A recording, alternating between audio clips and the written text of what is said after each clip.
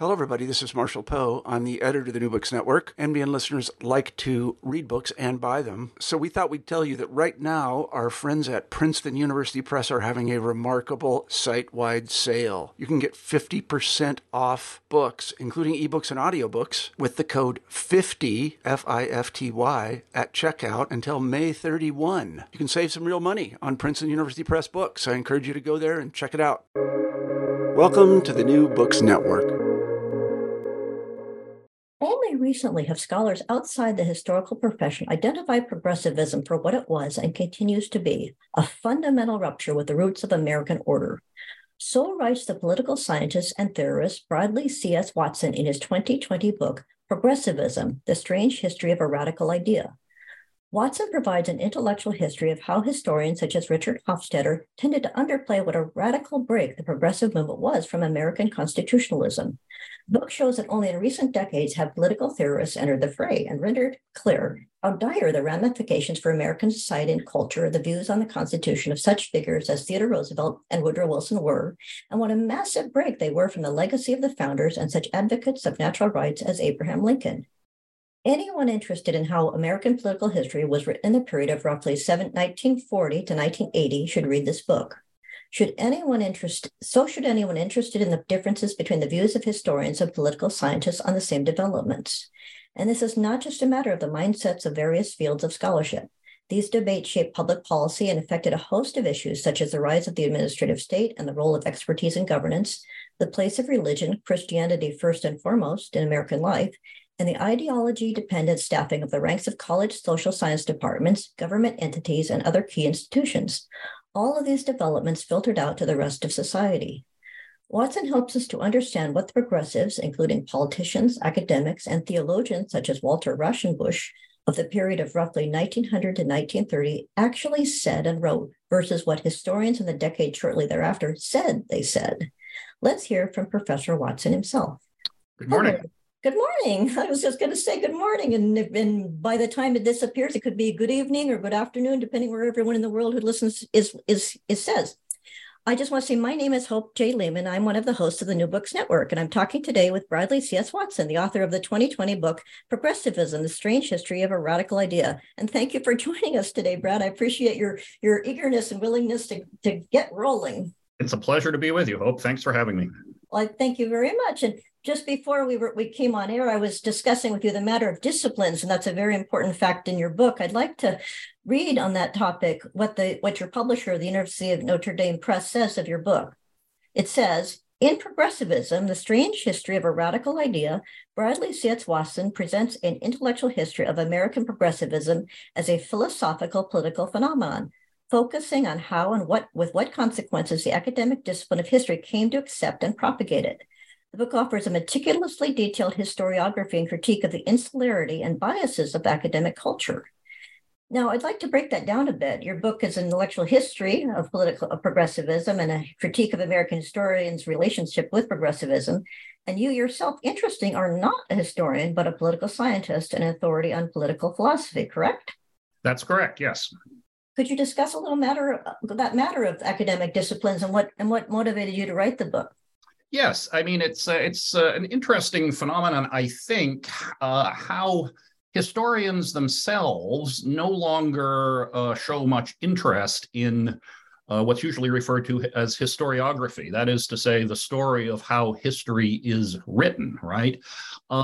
This has fallen, by the wayside, I think, as the discipline of history has become, well, shall we say, more politicized, more concerned with, fashionable trends in social history and so forth. And a number of, my friends and colleagues for many years have been talking about the progressive phenomenon as a critique of the founders' Constitution, how the early progressives really tried to undermine, deny both the utility and, in a sense, the veracity of the founders' constitutional teachings, and how the historians of the 20th century, who were the main sort of expositors of the progressive intellectual synthesis, really missed this fundamental fact about progressivism. Its constitutional critique, its sort of fundamentally, let's say, un-American character from the point of view of the Founders' Constitution. And political theorists in my circles had been talking about that for a long time. And, we were kind of aware in a general sense that there was a gap in the in historiography, in how historians had dealt with this. And I just decided at some point that no book, no study has ever been written on this, why the historians miss this fundamental phenomenon. So I kept thinking to myself, somebody needs to write that book. And then at some point I thought, that somebody is going to be me. So here I am, a simple country political philosopher, as I like to call myself, writing a history, and in particular, a history of how historians dealt with what is in many ways the central sort of moral political phenomenon of American life over the past 100 years or so. That is to say, the progressive assault on the Founders' Constitution and its enduring implications. Well, if you're a simple country political philosopher, you're a pretty distinguished country political philosopher. You're well esteemed. You're esteemed in your field. But I'd like to ask. Well, on that point, when you say they missed it, is that a kind way of saying they were deliberately underplaying, or what? How? And also, how could they have missed it? Because it's not as though Woodrow Wilson's views on the Constitution were hiding in some deep, dark tomb somewhere. They were published and well known and very well articulated. Could you explain, A, were the historians deliberately downplaying it, and why? Or B, how could they have, if they did miss it out of all good faith, how could they have missed it?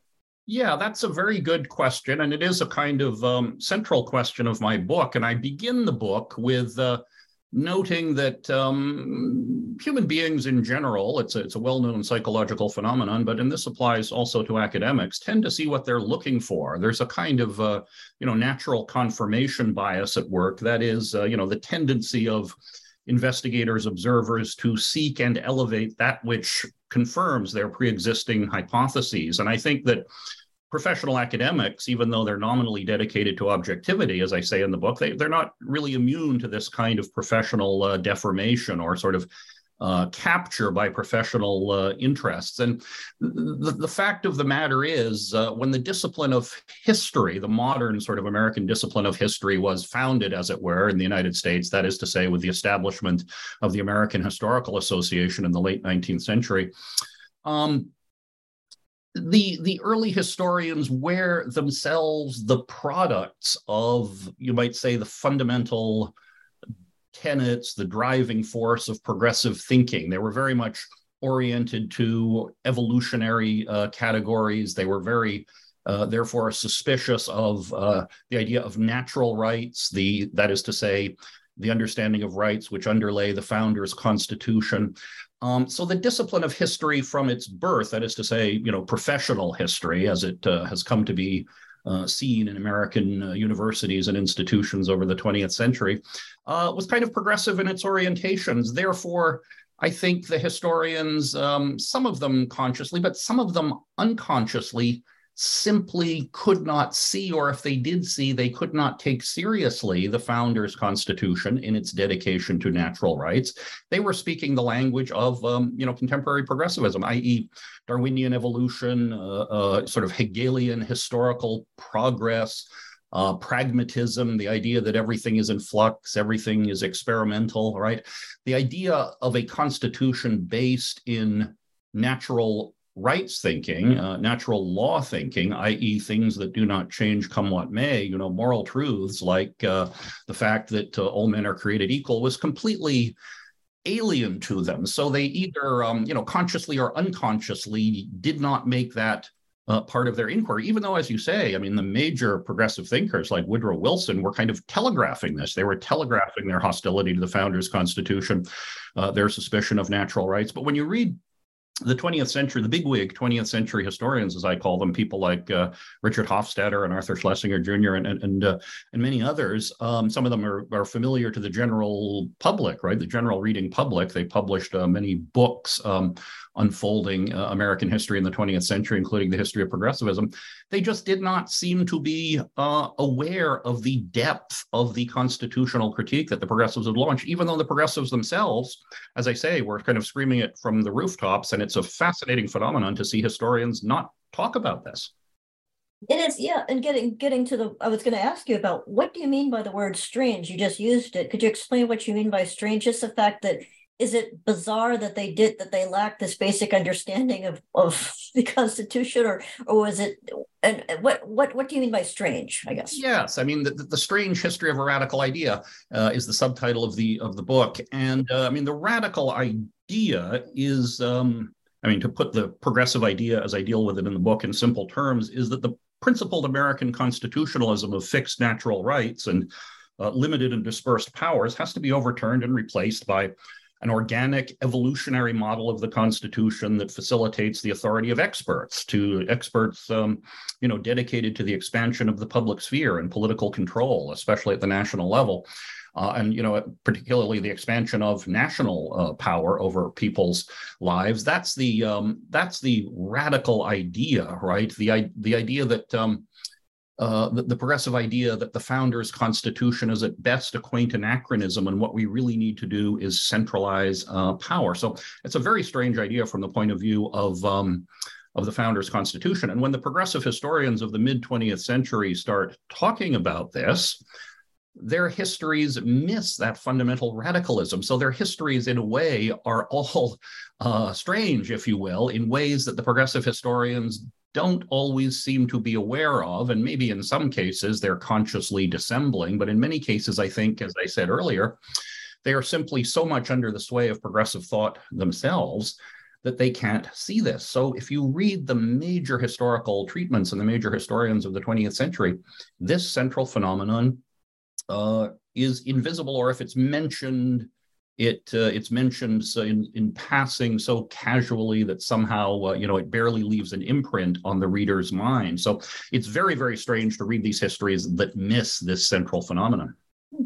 Well, you mentioned the word expertise, and I was going to ask you, one thing that struck me in your critique of the progressive historians is they're both ignorant and arrogant in that they value and tout the importance of expertise, but it's not as though Alexander Hamilton and James Madison were idiots and did not understand the workings of government, and were themselves experts in their fields of the day. Is that, did they just or Abraham Lincoln for that matter, did they just not know that, or did they dismiss it, or what? Yeah, I think for the most part the progressives are dismissive of, let's say, the political wisdom of the founders and people like Lincoln, the great statesman of the American tradition, because they are suspicious of essentially the Republican foundations of America, what they have confidence in. And you see this today, in contemporary political liberalism. What they have confidence in is the power of administrative experts, people who are not beholden, let's say, to the Republican sentiments of American citizens. The founders, of course, were trying to create a small r Republican Constitution, i.e., a large republic wherein the consent of the governed would be registered in various ways, the informed consent of the governed. Woodrow Wilson points out that this, to allow that governing body, to allow the sovereign people to get too involved in the details of administration, he says, is like allowing rustics to handle delicate machinery, right? That sort of condescending understanding of the sovereign people as rustics who just aren't going to be able to handle this. That sort of I tend to think of it as a kind of hubris or arrogance. I think is visible very much in contemporary liberalism, which is kind of the natural outgrowth, I think, of early 20th century progressivism. The idea that the people can't really be trusted, so we need experts, not in the founding sense, not in the Hamiltonian sense, right, or the Madisonian sense of designers of constitutional, elaborate and very amazing constitutional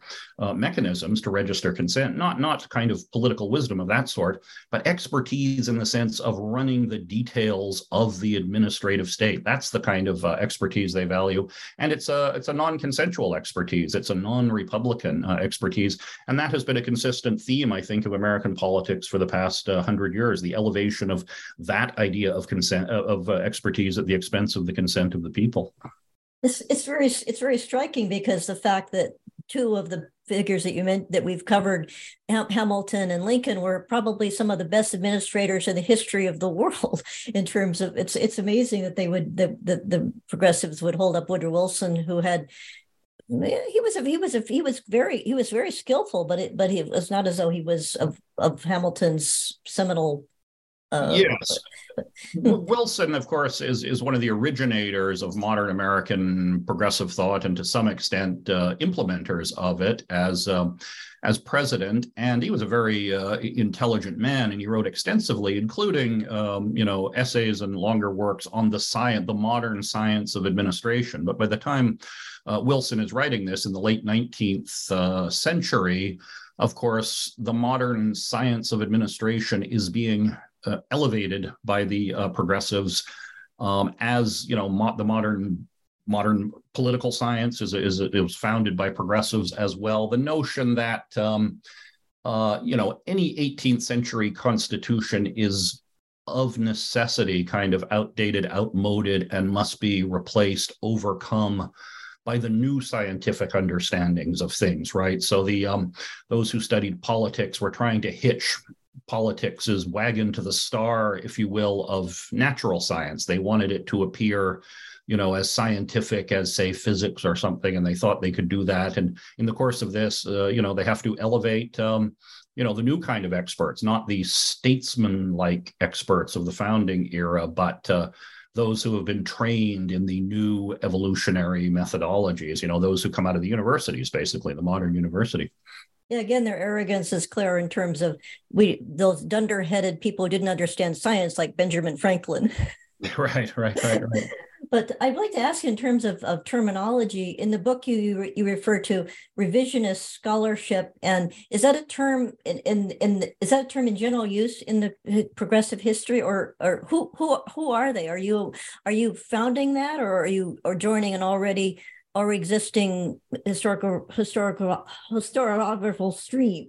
Yes, I refer to the revisionist scholarship that started to push back against this historical consensus, i.e., the historical consensus again being there's kind of nothing to see here in the progressive movement, right? The progressive movement is, according to the main historians of the 20th century, is a kind of warm and fuzzy social phenomenon that didn't really fundamentally criticize, let's say, the founders' regime. It was more about, reform at the margins, making, labor laws, making some people went so far as to say, Richard Hofstadter went so far as to say it was a kind of psychological reaction of the gentry, the middle and sort of gentry classes to instabilities in the early 20th century due to rapid industrialization and things like this. So in other words, it's a psychological reductionism, right? But almost none of them see progressivism's very radical critique, the dagger that it launches at the heart of the founders' constitution. So it's the revisionists, in my telling, who begin to push back against this sort of consensus of liberal historiography. And they start to do this only in the sort of very late 20th century. These revisionists are associated with what I call the Claremont school of political theory. A number of scholars who started to assemble in Claremont, California, associated with Claremont McKenna College, the Claremont Graduate University, and later the independent Claremont Institute, started to realize that and started to make arguments that the progressives really were under the sway of a radical philosophy of history, which was contrary to the founders' natural rights republicanism.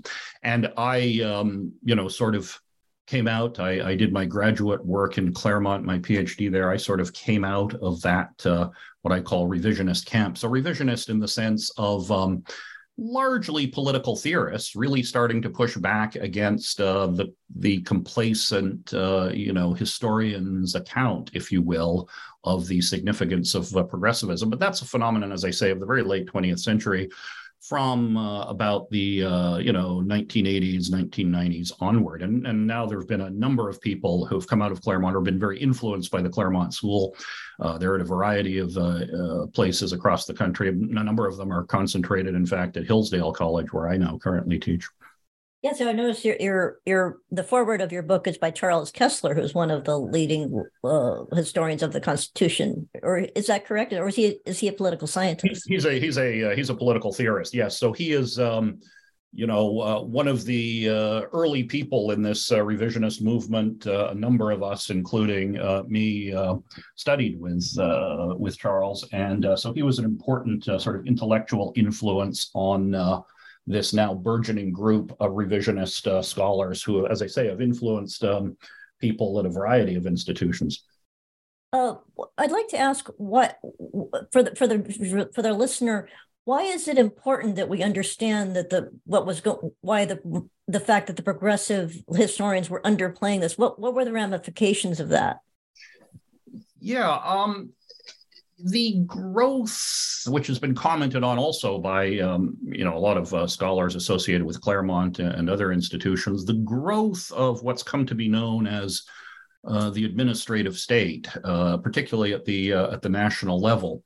That is to say, the main point of contact in many ways of people with their government, starting after the progressive era, has been with the bureaucracy, right? Those who, when you think of the origins of the word bureaucracy, it literally means rule from the desk, from the French, right? Those who simply rule by, administrative or bureaucratic diktat. That is sort of, in many ways, the main point of contact of Americans with their government, not with the Republican institutions of their government, not with their state or certainly national legislators, but, we are all sort of now beholden to these purported experts in agencies and bureaucracies who generate rules and regulations that we now don't understand the origins of. We just know that we have to comply with them or else kind of thing.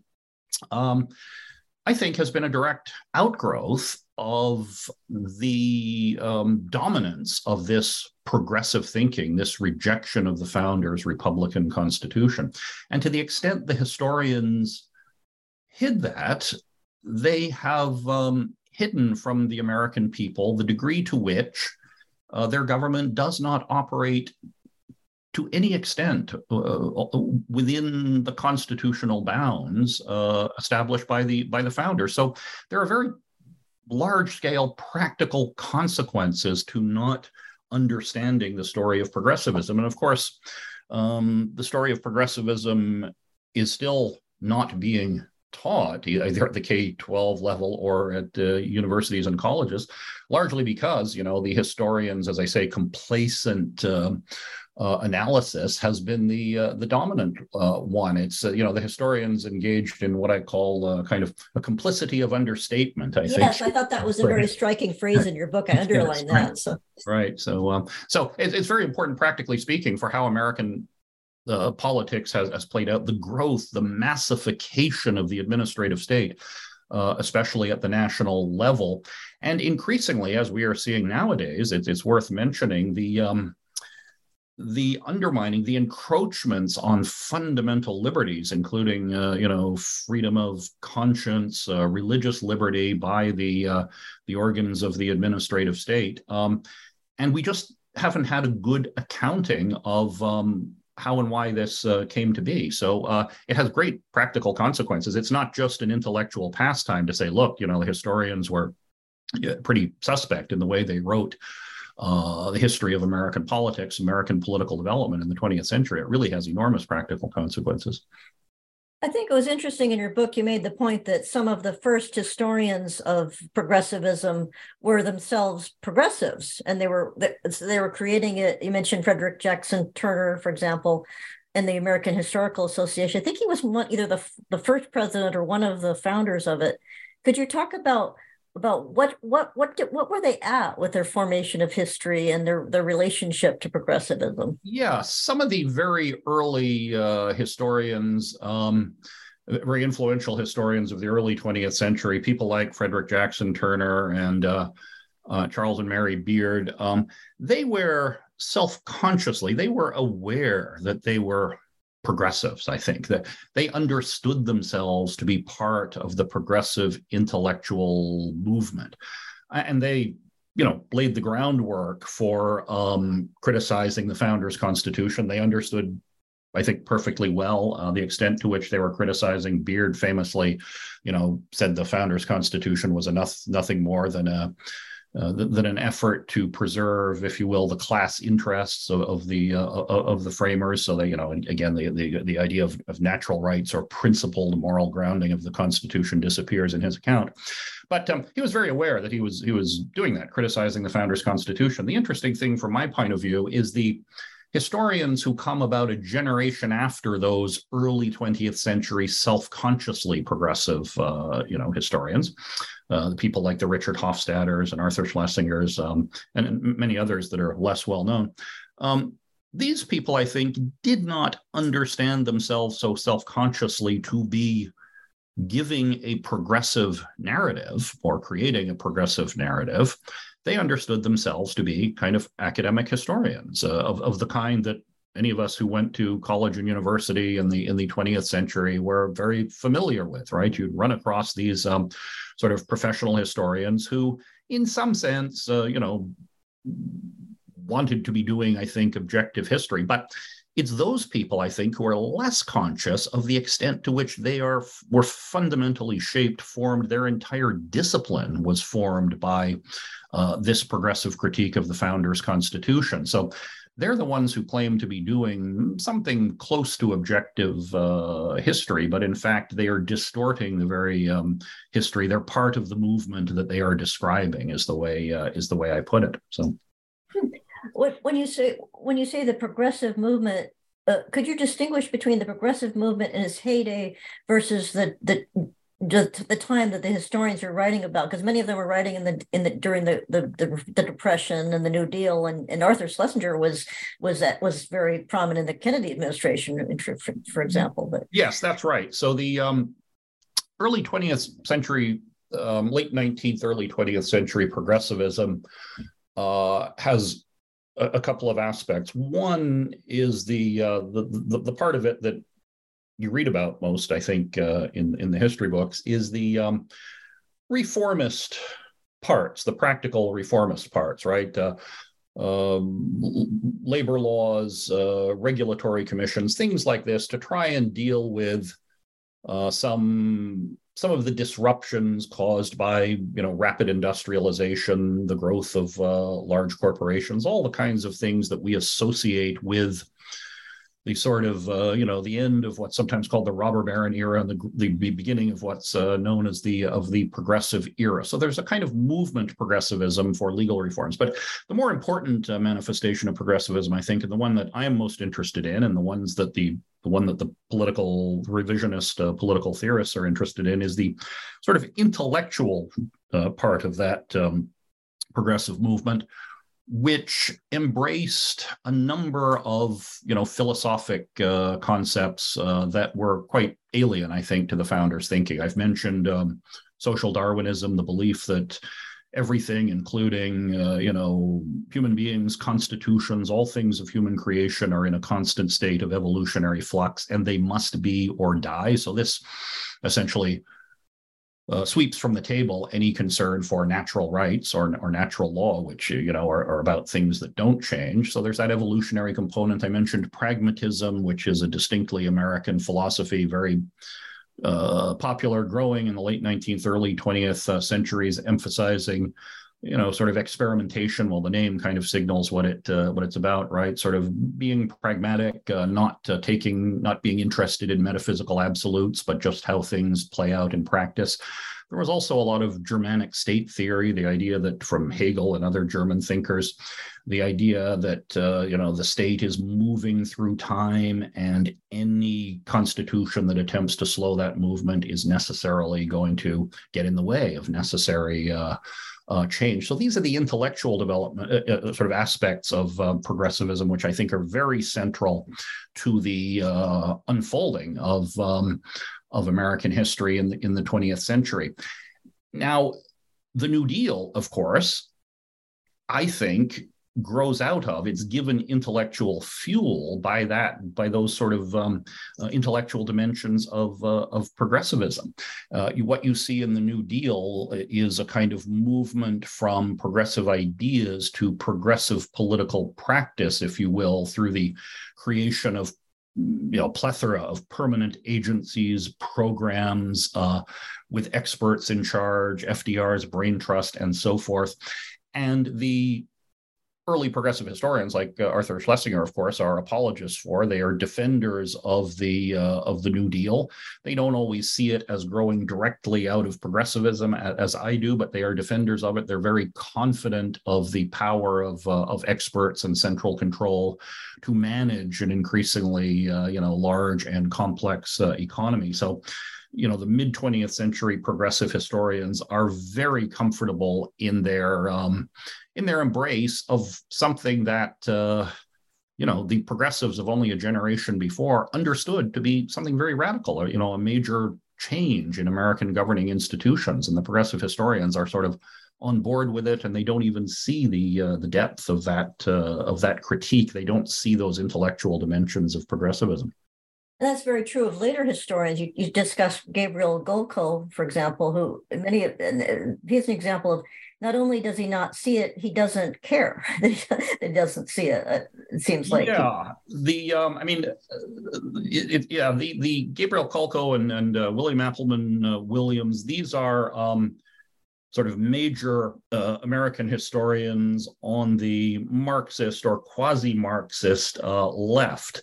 They are more, they differ a little bit from the consensus historians like Hofstadter and Schlesinger, who kind of emphasize that, America has a kind of liberal tradition. Progressivism was an adaptation to circumstances. It wasn't a fundamental critique. The radical left historians who start to gain prominence in the 60s and 1970s, they see progressivism as an attempt by the forces essentially of capital, as you might expect from Marxist or quasi-Marxist thinkers. The progressivism is an effort to reassert or maintain fundamental control by the forces of capitalism. If religion is the opiate of the masses, it kind of keeps the people in line, according to Marx. American progressivism kind of keeps the people in line. It offers minor concessions, but it fundamentally, preserves the capitalist system. So in a way, they too don't see what the progressives are proclaiming, that the Founders' Constitution really is hostile to this progressive synthesis, right? It's all just an effort to maintain a corrupt capitalist system in the views of the Marxist historians of the 1960s and 70s.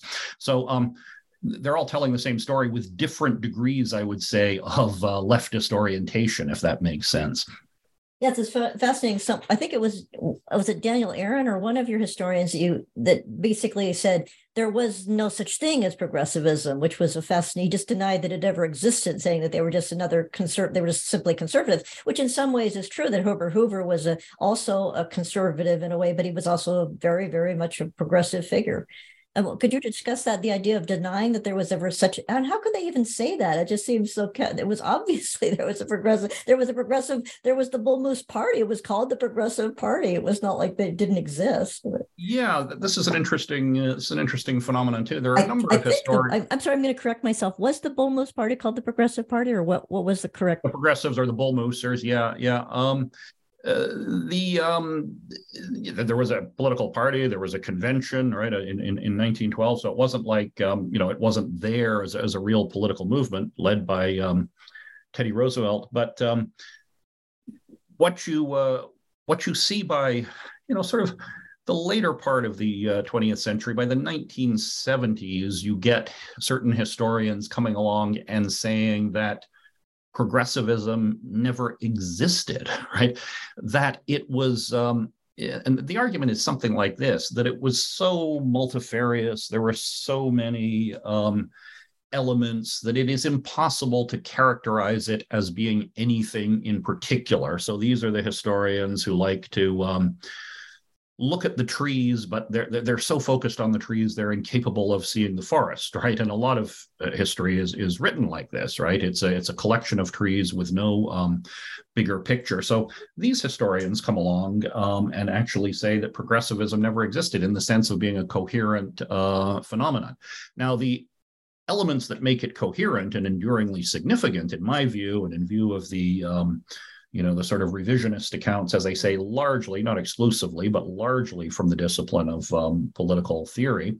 What we see in it, which really makes it coherent, are the elements I mentioned earlier, the Darwinian evolutionary categories, its pragmatic experimental orientation, its confidence in expertise, its importation of a foreign German state theory, the growth of the natural growth of the administrative state.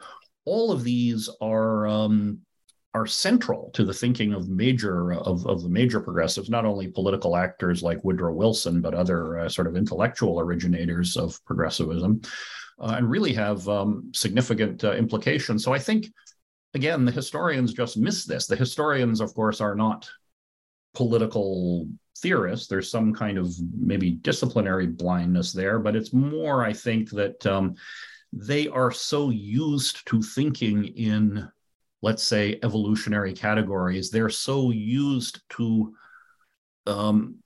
working in a world which denies there are such things as eternal truths, eternal verities, that they cannot conceive that, a constitution dedicated to those things was somehow real, and the founders meant what they said, and that they set up a government to preserve natural rights through separation of powers, limitation of government powers, right? They are suspicious of all these things. So it's almost as if they cannot, imagine there is an alternate universe. And when the progressives proclaim these things, they seem as American as apple pie to these historians, right? So in that sense, they come around and say, well, progressivism never really existed because it's not really saying anything that is a fundamental critique, right? It's just a kind of at the edges movement for, various social reforms or something like that. So it's quite striking the extent to which by the 1970s, some historians are saying outright that there's no there. There's nothing to see. Let's move along. We've exhausted our study of progressivism, and it's so consonant. Another way to put it is, I think it's so consonant with the American political tradition. It's an uninteresting, unreal phenomenon. Well, I would think one of the major contributions of your book is that you're so well versed in the history of philosophy as well, that the sections on William James and pragmatism, which you mentioned earlier, and John Dewey, those were really valuable and interesting to see what was going on in other spheres and the forming of expertise in university settings. Were the progressives the first real school, and is there any that in terms of the close nexus between academia and the progressive movement, was the New Deal build on that, or was the New Deal separate, that they weren't as university based as the progressives? I think that the New Deal is best understood as a sort of practical outgrowth of the progressive revolution in thought, and of course. What happens in the New Deal is the smart people, the brain trusters, really make a beeline for Washington in many cases from the universities, but the universities themselves were the places where these ideas were being incubated, as universities still are the places where ideas are being incubated, and we're seeing some of the consequences of people running out from the universities and getting into politics right now. And this was, really started to go on for the first time in American history, I would say, in a large-scale way with the New Deal. So, these ideas are coming out of universities, and as I say, one of the interesting things, I think, which is not often commented on and which I deal with to some degree in my book, is the establishment of contemporary academic disciplines. I've mentioned the American Historical Association, but the American Economic Association was founded about the same time in the 1880s. The American Political Science Association, of which I am a member, was also founded a little later in the early 20th century.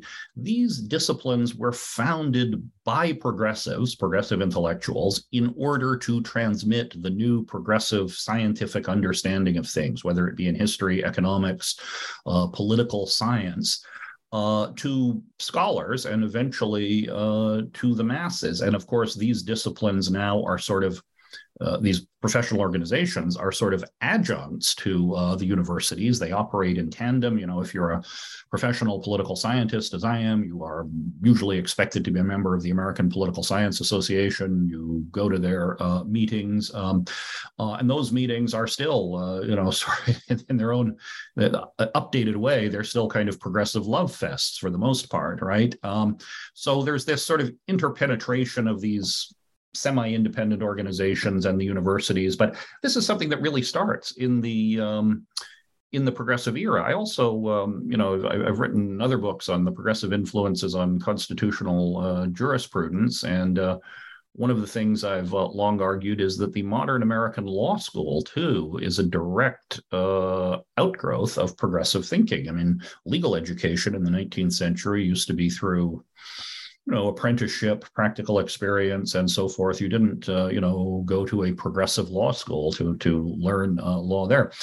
And by the early 20th century, law schools are popping up everywhere, and they're popping up on the progressive model to, again, emphasize the evolutionary character of law, right? It is still the case in law schools, not necessarily read the founders' Constitution, merely read what the Supreme Court or other experts, right, have had to say about the Constitution. So when you think about it, history, economics, political science, law, the fundamental disciplines which define, in a way, the American polity, were founded to transmit progressive ideas, and they still do, and they interact very closely with the larger universities. Could you discuss a little bit the influence of ideas? Was there any connection between the political theorists pushing back on progressivism and the denial of the role of the Constitution in American life with the rise of the Federalist Society, or are those two distinct tracks? No, I think that in some ways they are. In some ways they are distinct. The Federalist Society is a group essentially of lawyers, law professors who are interested in especially the doctrine of constitutional originalism, right, or textualism, trying to understand the Constitution's meaning according to its words and how those words were understood at the time they were adopted, at the time they became formal law. So in this sense, it was a movement or an organization, and it's had some great successes in getting sort of originalist judges and justices appointed to our lower courts as well as the Supreme Court of the United States, but it's very much concentrated on matters of law and legality and getting the right kind of judges appointed to the bench. There is some overlap, although the kind of constitutional revisionism from the political theorists that I'm talking about wasn't targeted necessarily at law schools. It was a larger sort of historical philosophic critique, which some people within the Federalist Society are very, interested in this, and there's a kind of natural consonance. Although the Federalist Society concerns are not, they're sort of more targeted, if you will, at the idea of constitutional originalism as an interpretive doctrine. So there's a lot of points of overlap, but the constitutionalist critique out of Claremont and other places grows up around the same time, but they're looking at the same phenomenon from, I would say, slightly different or a wider angle. Well, I was going to say that one of you mentioned earlier the intrusion as well. I'll read this quote. One of my claims is the idea is that as the idea of a fixed constitution disappeared as an object of study and eventually of public veneration, so did the realm of the private and the invisible. Could you discuss the connection between the growth of the rejection of everything about the Constitution with the intrusion of the state into pretty private matters? Yeah, I mean, this is a part of the book which I don't think has been written about before as much as it should be. And one, of course, emphasis that I've had is the one we've been discussing, the progressives' constitutional critique. But another very vital and important part of early progressivism was the progressives' attempt to reconfigure Christianity, or sort of reconstitute Christianity along worldly lines. And I talk about some of the leading theologians, if you will, of the progressive movement: Walter Rauschenbusch on the Protestant side, Father John Ryan on the Catholic side.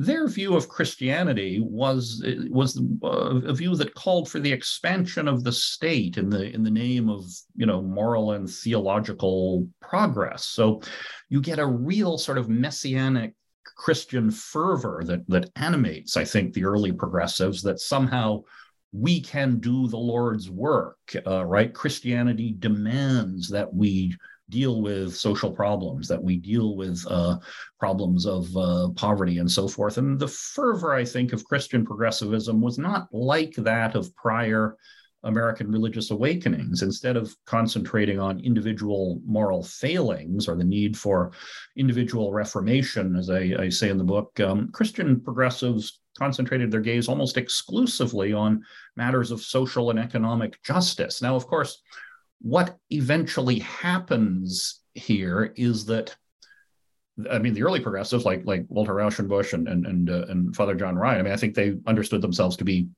genuine Christians, that they really did, I think, want to, as I say, reconfigure Christianity towards secular purposes, but they understood themselves to be doing the Lord's work.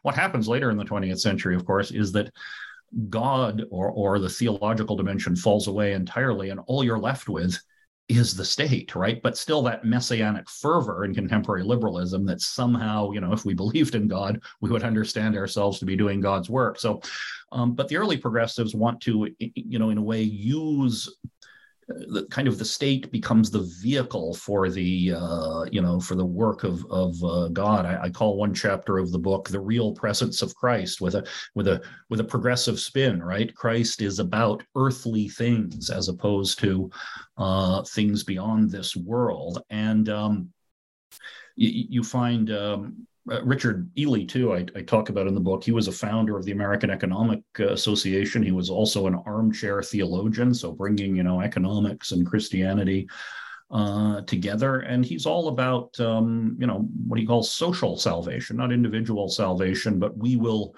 redeem the world through the power of Christianity.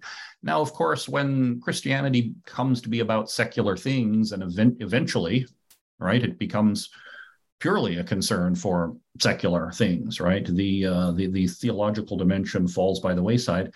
And when the state becomes that powerful, ironically, nowadays, we see the state interfering in the realms of conscience, right? Overtaking religion and religious institutions. So I think one of the irony of the early Christian progressives is, kind of along the lines of be careful what you wish for. They wanted, in the name of Christianity, to make the state larger and more powerful and do more things. And guess what? The state is doing things now which undermine Christianity in the realm of conscience and the realm of the private. So it's this very interesting phenomenon of early progressivism being explicitly Christian, having a messianic fervor. Now we still have the messianic fervor of liberalism, but we don't have the Christianity. Yes, I was going to say, do you think part of the reason that modern historians are not keen on progressivism is because of the Christian aspect of it? That so much of the rhetoric and the references were Christian based, and that they don't that's not something that the highly secularized left of today can capitalize on. Is that one of the reasons for it, or is it just because they were white male privileged Anglo-Saxon fuddy-duddies. It's interesting. The historians don't much notice the, as I say, the constitutional critique, but those same historians also don't much notice what I call the reconfiguration or the reconstitution of Christianity as being central to this. I mean, they're down, as modern liberals are, they're down with the kind of the fervor, behind, the power of the state and the idea of, expertise and the confidence in expertise and the sense that, they occupy the moral high ground. But now it's a kind of purely secularized moral high ground. They don't, I think, again, the historians were out of their natural element in dealing with religious concepts, right? They didn't talk much about, the progressive historians that I'm talking about in the book. They didn't talk much about these religious dimensions because it was kind of alien to them. The early 20th century progressives, as I say, many of them were genuine. They understood themselves to be genuine Christians in a way that mid 20th century historians, let's say, didn't. So they were very much out of their element. They too were kind of, peculiarities, right? How could you blend, statism with Christianity? Let's concentrate on the statism. The Christian stuff is too much out of our element. But that's a very important part of the story, and the kind of secularization of progressive fervor is something we still live with. Yes, I was really fascinated by I'd heard of Walter Rauschenbusch before, but he's a really rather chilling figure. I always thought of him as just, the social gospel, and that was sort of benign, but he's actually a rather sinister figure in your book. And you use this phrase, and he had a chilling phrase called collective enthusiasms. What did he mean by that? Yeah, he was, I call him the theologian par excellence of progressivism, and he's addressing himself largely to the churches, Protestant churches, which in his estimation were sort of calcified with their attachment to what? Individualism, right? Economic freedom, political freedom, the bugaboos of the intellectual left, and his claim, he often went as far as to claim there was no escape to the afterlife but through the purification of the present, the realization of God's will on earth. So, otherworldliness, or the sense that Christ was speaking about the next life, he says, no, Christ is really speaking about this world. So, and he mixed this with, as all progressives did, including the theologians, he mixed this with a kind of casual Darwinian evolution, if you will, the idea that all things, they are evolving and we have to keep up, and the way we keep up with it is through state power. So very much a confidence that the kingdom of God can be brought about in this world, or a kind of secular salvation through socialism, through economic justice, right? These are the early expositors of the language of justice, which we hear everywhere now. Social justice, economic justice, environmental justice. They were very much speaking in those terms. And as I say, the modern incarnations of that lose the theological dimension entirely. They don't lose the moral self-righteousness, but they lose the belief in God. But in many ways, I think when you make Christianity about the here and now, it's kind of inevitable that God falls out of the picture. And Rauschenbusch even says something like Jesus himself was misinterpreted for so long by people who said he was saying that his kingdom was not of this world, right? It's socialized love that we need in the present age. Jesus was really about this world as much or more than the next. And of course, this makes Rauschenbusch and the other Christian progressives very hostile to, again, the natural rights foundations of the American Republic, which wanted to limit, in principle, state power. So they're suggesting a kind of merger of church and state for left, let's say, socialist, or at least, a lot of economic management in mind. And on on the Catholic side, I've mentioned, I talk a lot about Father John Ryan. Yes, I'm so glad you mentioned him in the book, because I'd never heard of him before. And he was an interesting outlier in the fact that he was a Catholic among all these Protestants. And yes, he was referred to by his mid-20th century biographer as the Right Reverend New Dealer. Well, that was his name at the time, but the Right Reverend New Dealer.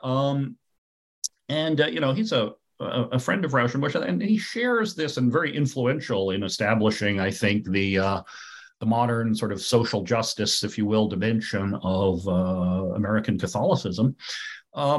He shared Rauschenbusch's confidence that a new day is finally dawning in America. We now see the injustices of the economic system.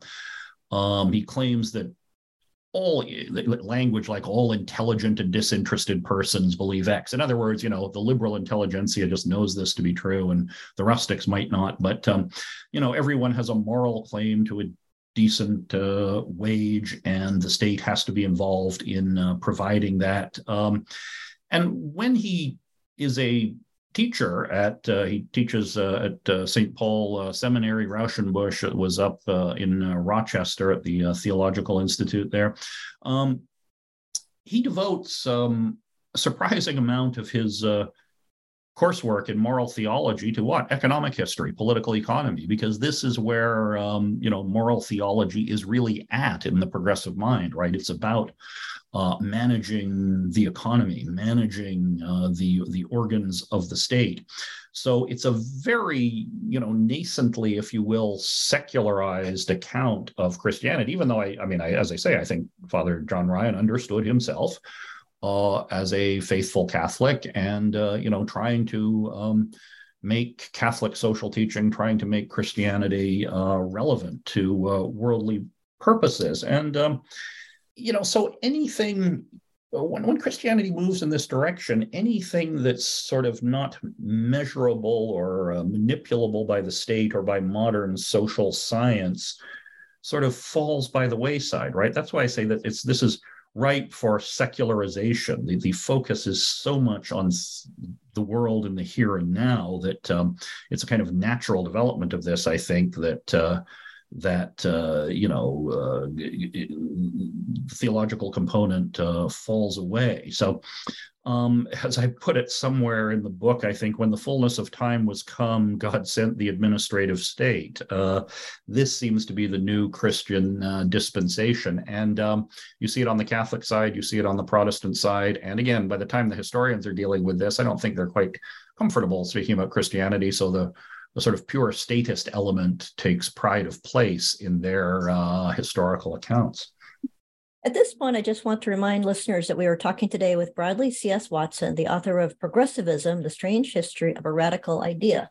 And I wanted to ask you, sticking with Ryan for just a moment, is he remembered at all, or is he just, because how prominent was he in his day in the public? He was very prominent. He actually lived to see the New Deal reforms. Unlike the earlier progressives, he was a little bit younger. He was very prominent, sort of a kind of formal and informal policy advisor on the New Deal, and very well known in his day. And I think is still quite well known among those who articulate, let's say, Catholic social teachings on economic matters in the United States. So, he was a very, very influential figure, and still is, I think. In a way, these progressive notions now have become so thoroughly imbued, I would say, in mainline churches on both the Protestant and Catholic side that maybe some of the intellectual origins of them have been forgotten by ordinary churchgoers, let's say, but by those who follow the development of Catholic social thought. He's a very influential figure. That's very useful to know. I wanted to say that another fascinating aspect of your book is that you talk about the fact that I'll read it. In these accounts, you're talking about Henry Steele Commager at this point, and it's quite fascinating that you make the point that in these accounts, meaning of you mentioned Hofstadter and Hartz, Lewis Hartz, Henry Steele Commager, Daniel Boorstin, you write, In these accounts, there was a peculiar mixture of understatement and triumphalism, something particularly noticeable in Commander. Progressive Syrian critique of a constitutional critique attracted little attention. I thought that was very interesting that they would understate well, you mentioned just a moment ago that it became so imbued that there was no reason to press the point of progressivism because it had won in the academic sphere. And could you talk about that peculiar mixture of understatement and triumphalism? I thought that was an interesting kind of oxymoronic phrase. It was rather interesting. I mean, understatement in the sense that the progressive movement was kind of a natural part of the evolutionary unfolding of America. It wasn't really, radical, as I've said, but also triumphalism in the sense that it's now just so obvious that this is the way things had to be, that this outgrowth, that, it's hardly worth celebrating because it's kind of the natural order of things. I mean, Commager in particular, says progressive reform rested on what? Sort of just common sense, right? Inevitability. I mean, given the way the economic order was changing, the political order was changing in the early 20th century, there is... This was the moderate, reasonable, sort of inevitable thing to do. And in that sense, it's just sort of triumphalist in the sense there's no reason to, the history has unfolded exactly as it should. And that his historian's understanding there, I think I say, coincides perfectly with the self-understanding or the logic of the phenomena and the subjects that he is describing, right? The progressives are kind of, saying that these are the things that inevitably must come out of the American constitutional order. So it's very difficult for people like him, I think, to see the radicalism of the early progressives. I'd like to, if I could, I would just quote from your book on that point that you say the historians who looked back on the progressive era tended to defang progressive ideas and arguments, making them appear more compatible with the American experience and constitutional order than they in fact were. I think that's what you're discussing here. It's the fact that they said, oh, well, we'll just domesticate this, and the fact that Woodrow Wilson and Theodore Roosevelt, in their own distinct ways, wanted to just pretty much overturn the Constitution of the United States in some ways.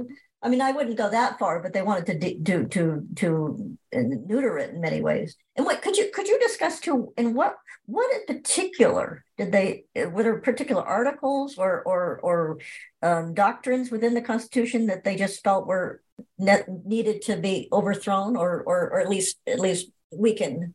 It's more than any particular article, I think. The Founders' Constitution is grounded ultimately, I think, in the very Christian notion of original sin, that men are but men as they have always been. They are prone to they're prone to abuse. They are prone to abuse power. They are prone to tyrannize over their fellow human beings if they can. So what you need to do, therefore, recognizing original sin, is to come up with a constitutional order that does not allow or tries to prevent the worst tendencies of human beings from routinely governing. And you do this through separation of powers. You do this through the large republic. You do this through the creation of deliberative institutions, the Congress, especially the Senate, the once appointed Senate as opposed to democratically elected Senate. You do this through a functioning electoral college, whereas at least the founders' theory would be the president is selected as the person most preeminent in virtue rather than just the most popular. So they're very worried about the natural tendency of people to abuse power. And in times of democratic times, of course, you have to worry especially about the tyranny of the majority. So this constitution, which tries to check power, is the thing in the progressive view that stands in the way of progress. The progressives are very confident that in the course of evolution, human beings themselves will evolve, have evolved to a point where the only plausible form of government, the only direction that history is going, is in an increasingly democratic direction, small d democratic direction. And therefore, what we have to do is clear the roadblocks, the obstacles to progress. And the biggest obstacle is the Constitution itself, precisely because it separates powers, precisely because it tries to slow down radical change through deliberative mechanisms, precisely because in a large republic, there isn't one dominant group, one dominant voice that can move the whole republic. There is a multiplicity of factions, as Madison says, that check each other. These things kind of slow down and introduce deliberation into government, which starts to drive the progressives crazy. And by the late 20th century, you have some, high-ranking officials, even including, White House officials who are very skeptical of separation of powers. They are trying to figure out, practically speaking, how do we overcome this so that the power of the state can be brought to bear. So, who would be an example of that, with a name? I don't know if you remember Lloyd Cutler. He was one of Jimmy Carter's top advisors. He wrote a piece explicitly. I can't bring it to mind now, but explicitly criticizing separation of powers and how this stands in the way of the positive purposes of the state. So these are kind of latter day, late 20th century people who are explicitly channeling progressive political theory. And of course, Woodrow Wilson, one of the great originators of American progressivism, in his early days wrote explicitly for the replacement of the American constitutional system with something like a parliamentary system, whereby power is more concentrated in the hands of a powerful prime minister exercising party discipline, and there's no rigid separation of the legislative branch from the executive branch. So they're thinking in the early going about ways to explicitly change the Constitution. Later in his life, when he becomes president, he realizes that, short of major constitutional amendment, you can't do that. So he writes on executive theories of presidential leadership, the president as a leader of men, as he calls, kind of leading the popular will, speaking over the heads of Congress to move the state forward in as rapid a fashion as he can, because he thinks the founders' Constitution get in the way. So, and famously, he tripped up when he went over the heads of the Senate on the League of Nations matter and tried to rally the people to him, and the people said, "We don't want the League of Nations." Yes, right. So a little bit of overreach, and so what the progressives are really suspicious about, I think, ultimately, is the entirety of the founders' Constitution, insofar as it recognizes the fallenness of man. They are so confident that history itself, history with a capital H, kind of overcomes that fundamental human fallenness. So this is the sense in which I think progressivism, even though it didn't necessarily recognize it, was deeply at odds with, in a way, the most basic teachings of Christianity when it comes to man's relationship to man. And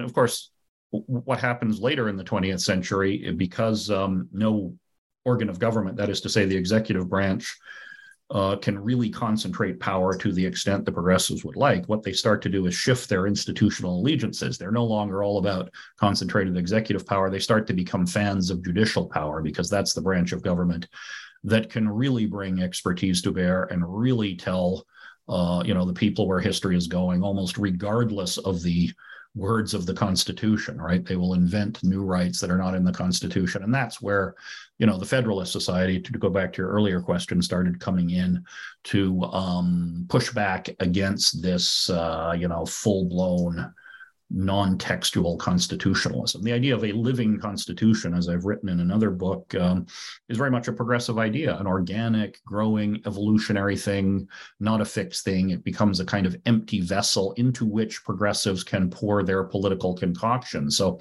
we're kind of stuck with the Constitution because we can't formally amend it, or at least not easily amend it.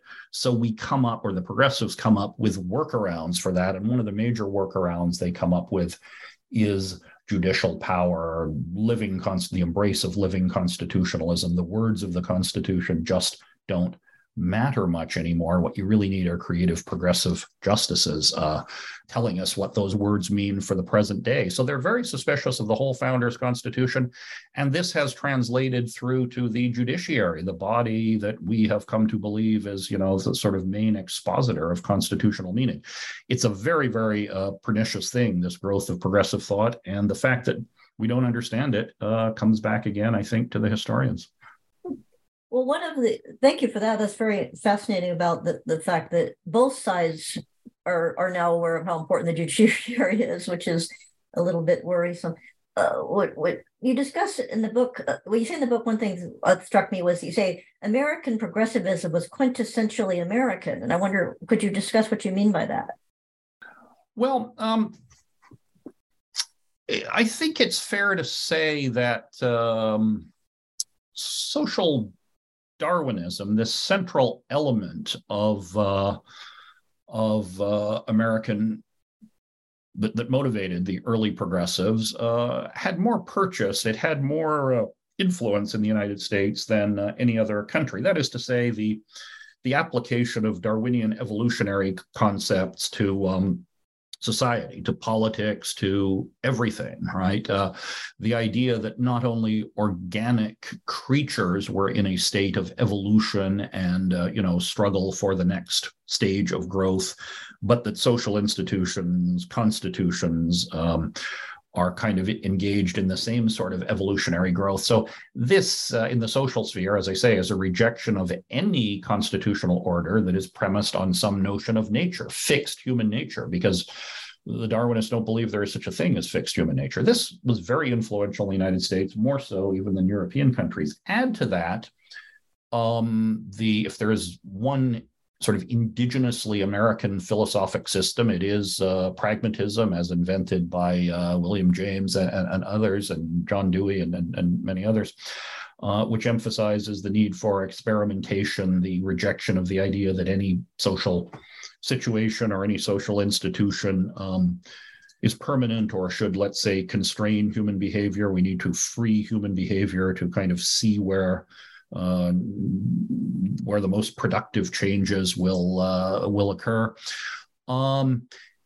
American progressivism also, of course, has elements of German state theory, but that's given sort of extra oxygen and extra oomph by these distinctly American doctrines of social Darwinism and pragmatism. So thank you. I was going to ask you about the German thinkers, and was Wilson unusual in his employment of them, and what thinkers did he draw upon?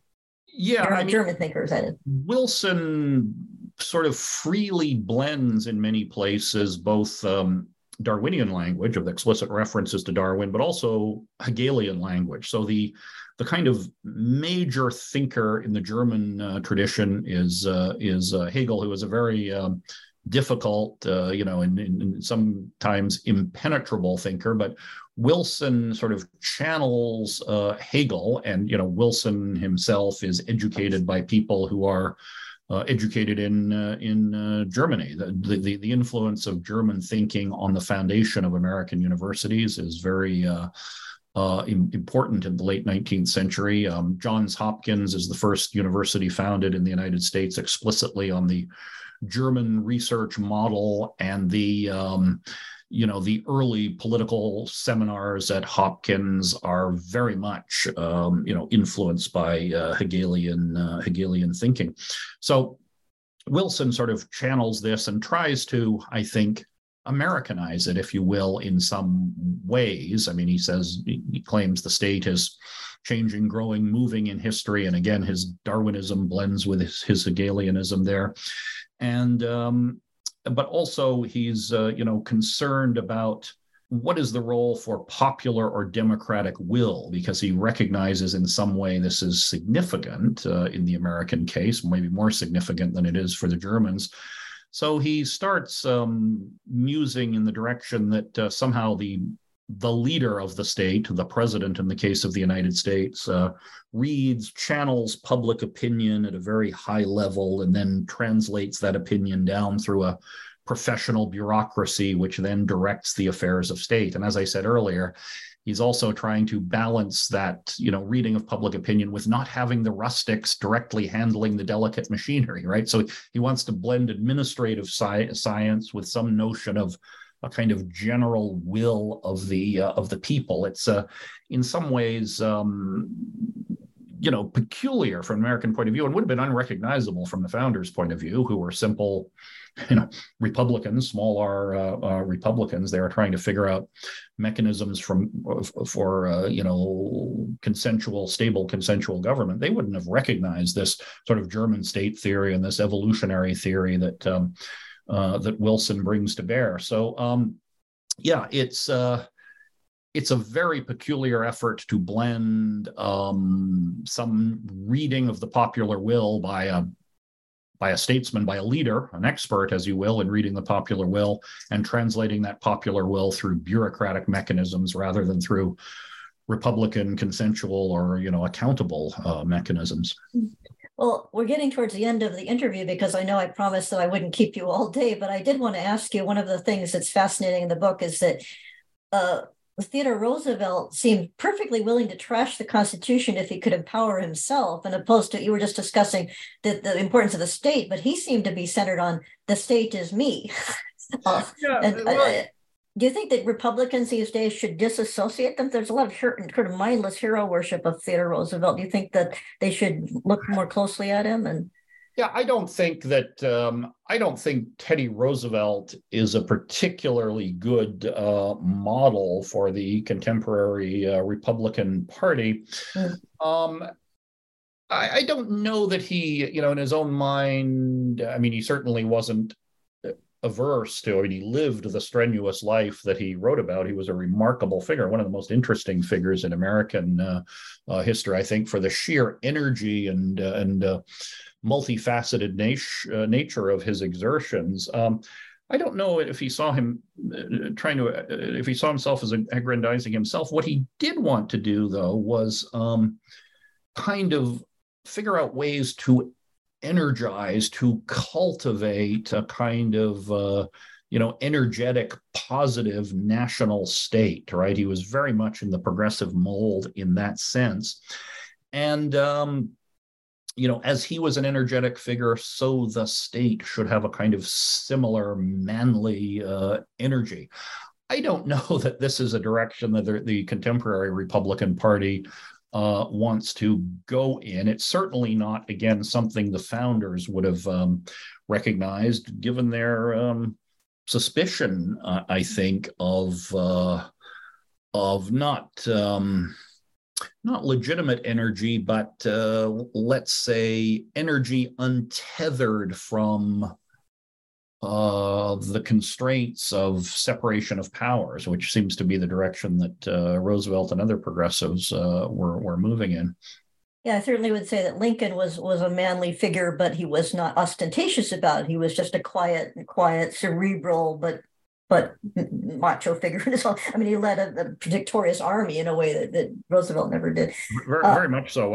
Lincoln, what you find in Teddy Roosevelt that you don't find in Lincoln is this sort of, this almost artificial cult of masculinity and striving and that he wanted to somehow inject into politics. Lincoln's orientation is regrounding the nation in the founding principles, which is certainly a statesman-like and you might say virtuous or a kind of forceful manliness behind that. But it's looking backward to the founding generation, whereas the progressives always look forward, ever forward to where history is taking us next. That's a very helpful insight. And with that, I'd like to ask you now the traditional final question on the New Books Network, and that is, what are you working on now?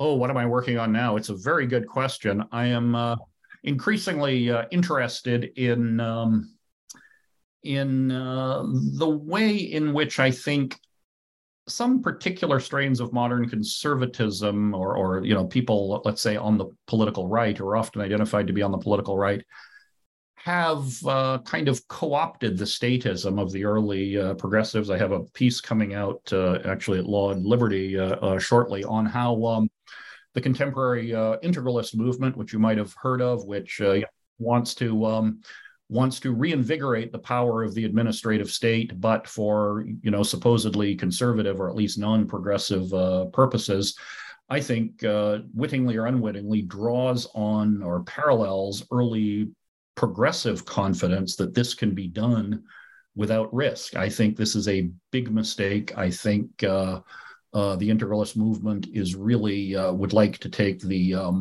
political right in a very dangerous direction. So I'm kind of thinking about those things right now. And as I say, I have a piece coming out on the website Law and Liberty on that very topic. Well, that's very, very helpful. I know what you mean about the integralists, because when I read Adrian Vermeule's tweets, I think this man is very enamored of European aristocrats, and that doesn't really appeal to me as a modern American person. Well, with that, I will just thank the author we've been talking to today, Bradley C.S. Watson, author of Progressivism, The Strange History of a Radical Idea. And thank you, Brad. Thank you, listeners. Thanks, everyone. Bye-bye. Thanks, Hope. Bye.